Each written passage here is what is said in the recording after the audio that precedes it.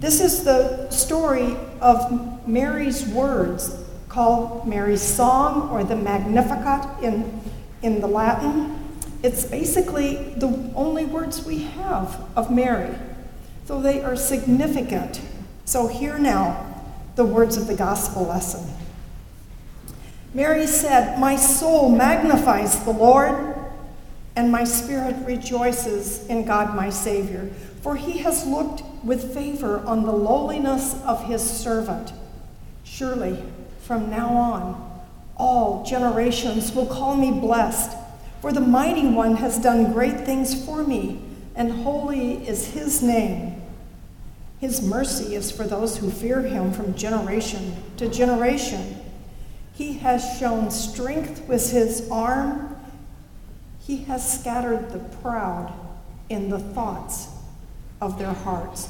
He has brought down the powerful from their thrones and lifted up the lowly. He has filled the hungry with good things and sent the rich away empty." This is the word of the Lord. Thank you, God. Well, you know there are experts in just about every field of human endeavor. There are wine experts, and they're called sommeliers. There's a coffee expert called a coffeeologist. Well, coffee has lots of experts, be it you roast the beans or you do this or this. There are roof repair experts, which we just took advantage of on this building. There are experts in heart surgery. There are expert fly fishermen and women. I'm more than glad to take the advice of an expert. It may be the plumber, it may be the accountant, it may be the butcher, and I need help. I know where to go. But recently I heard about an expert that I didn't know we had a need for. That is an expert pearl stringer. A stringer of pearls. And the stringer of pearls offers this advice: pearls should be restrung once a year, and if you wear them a lot, twice a year. Well, I think that must be good advice, but I thought about my 60-plus-year-old pearls. They're really not the product of an irritant of an oyster. They're probably a product of a plastic. And so I didn't think it applied. But I couldn't help but think about pearls, the real pearls that we have. Those are our experiences. Sometimes it's the irritants of life that make us wiser. I would say they're called pearls of wisdom from our beliefs, our experiences. But sometimes these long-held ideas and beliefs also need to be restrung. Sometimes we need to rethink what we think we know. Let us pray.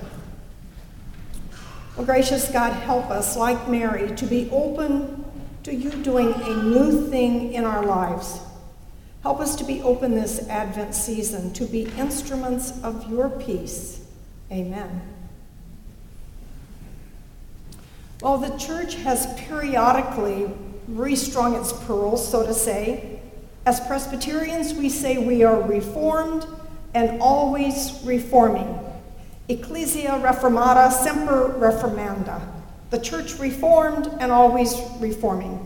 In other words, there are some of those beliefs and traditions and notions that at earlier times we thought they were eternal truths, would never change. But, we've given way to new thoughts, new insight, new ideas. We've been open to change, such as the church's view on slavery. The church's view of women in ministry has changed. The church's view on homosexuality. The church's view on Mary. Or shall I say, the Protestant view on Mary, which is pretty much no view at all.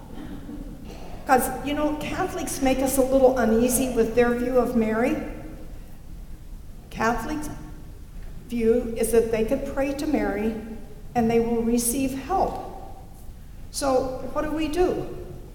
Presbyterians don't hold that theology. So as Presbyterians, Mary makes a yearly appearance, but she doesn't speak, usually. She stands there and looks holy, which often means she looks confused.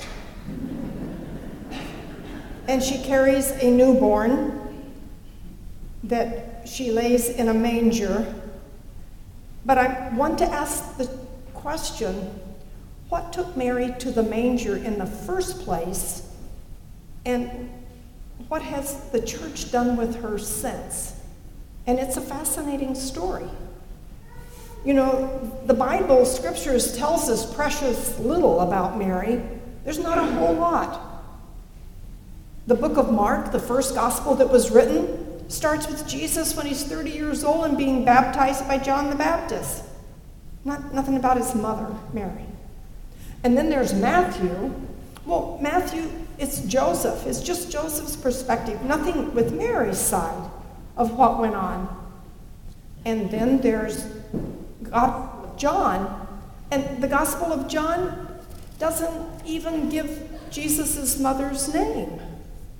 Only Dr. Luke, in the book of Luke, do we have the words of Mary. These words that I just read, and it's called Mary's Song, or the Magnificat, which means magnify, illuminate, glorify.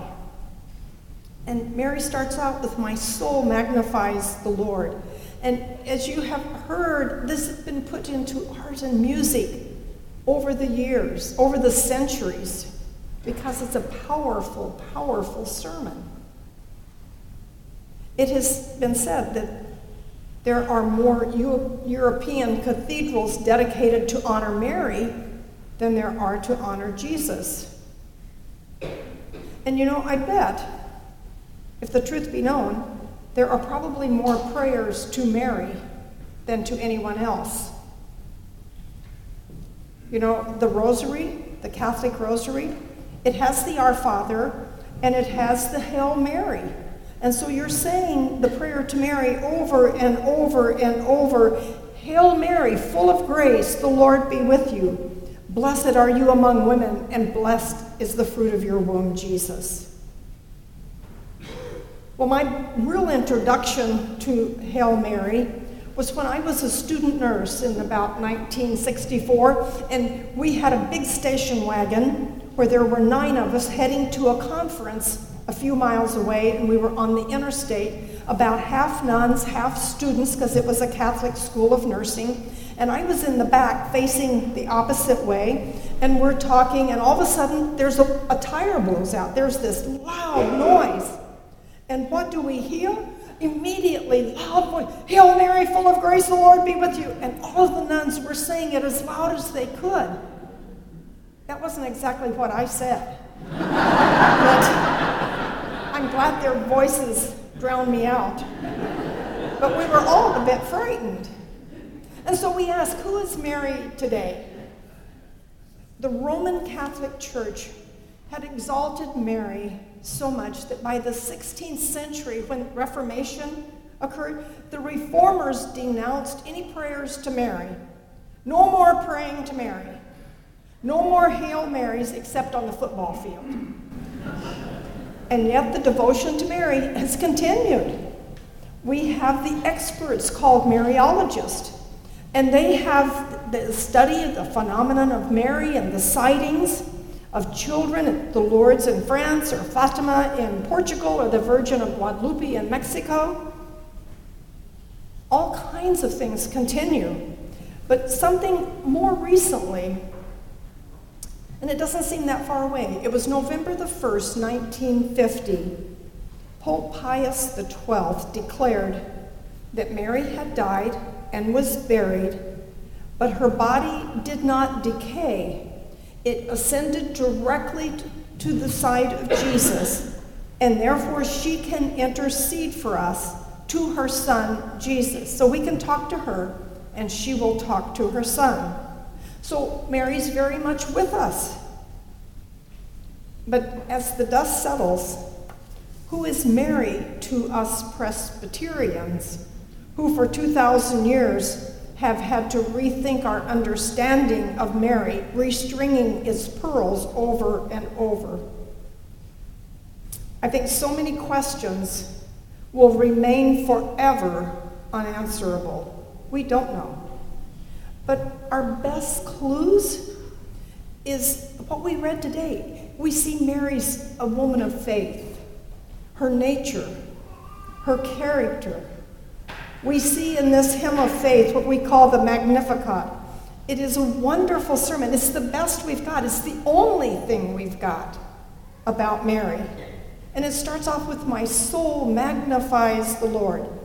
Some versions say glorifies the Lord or rejoices in the Lord. It means it makes my soul bigger and bigger, that my soul magnifies the Lord, and so that my soul can shine to all those around me. I change. You know, we think about magnifying or holding up a magnifying glass to the life of another person, that we can make a difference in their life, that we can empower them in some way by the light and the grace that's in us. And so I ask, what do you magnify to those around you? Do you magnify negativity and criticism, or love and joy and kindness? Think about all of the experiences of your life, the heartbreak, the suffering, the joy, the great love in your life. And how does that lens, how does that magnify into someone else's life, especially in their darkest hour? You have something to give out of the life you have been given. And it can be magnified. And so you think of this Advent season and think, will they see Christ? Will they see God's shining through, the grace shining through?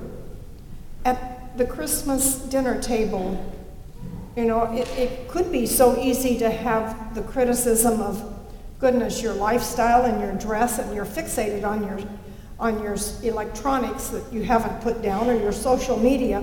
Or can we turn that around and say we just cherish the time with the people at this table, and we're so pleased that you are being responsible human beings? In other words, can you intentionally find the good, even if it takes some effort? Mary's song is powerful. It says that the hungry will be filled, the rich will be sent away empty, and that God works through the thoughts of our hearts. That's why you're here. You want God to work through the thoughts of your heart. This is where it begins, and it changes the world. And so with Mary's song, we wonder, do we need to reshuffle or rethink or restring the pearls in how our lives reflect who we are? No wonder Mary's adored for centuries and sought out by people who are in desperate straits, and still is. I think she is a young woman who doesn't have anything material to brag about or to give, but she has great love, and that love she delivered to the world. She has a tender, humble heart, open to God's voice and God's love, obedient to God's call. So as Christmas approaches, can we think of Mary, humble and lowly, how God magnified his love through her to this broken world, and will through us? Meister Eckhart asked the question some 700 years ago, what good is it to me if Mary is full of grace, if I am not also full of grace? What good is it to me if the creator of the world gave birth to the Son, if I do not also give birth to him in my time and in my culture?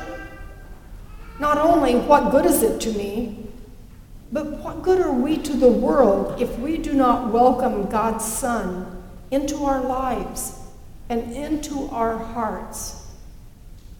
Yes, Hail Mary, full of grace, the Lord is with you.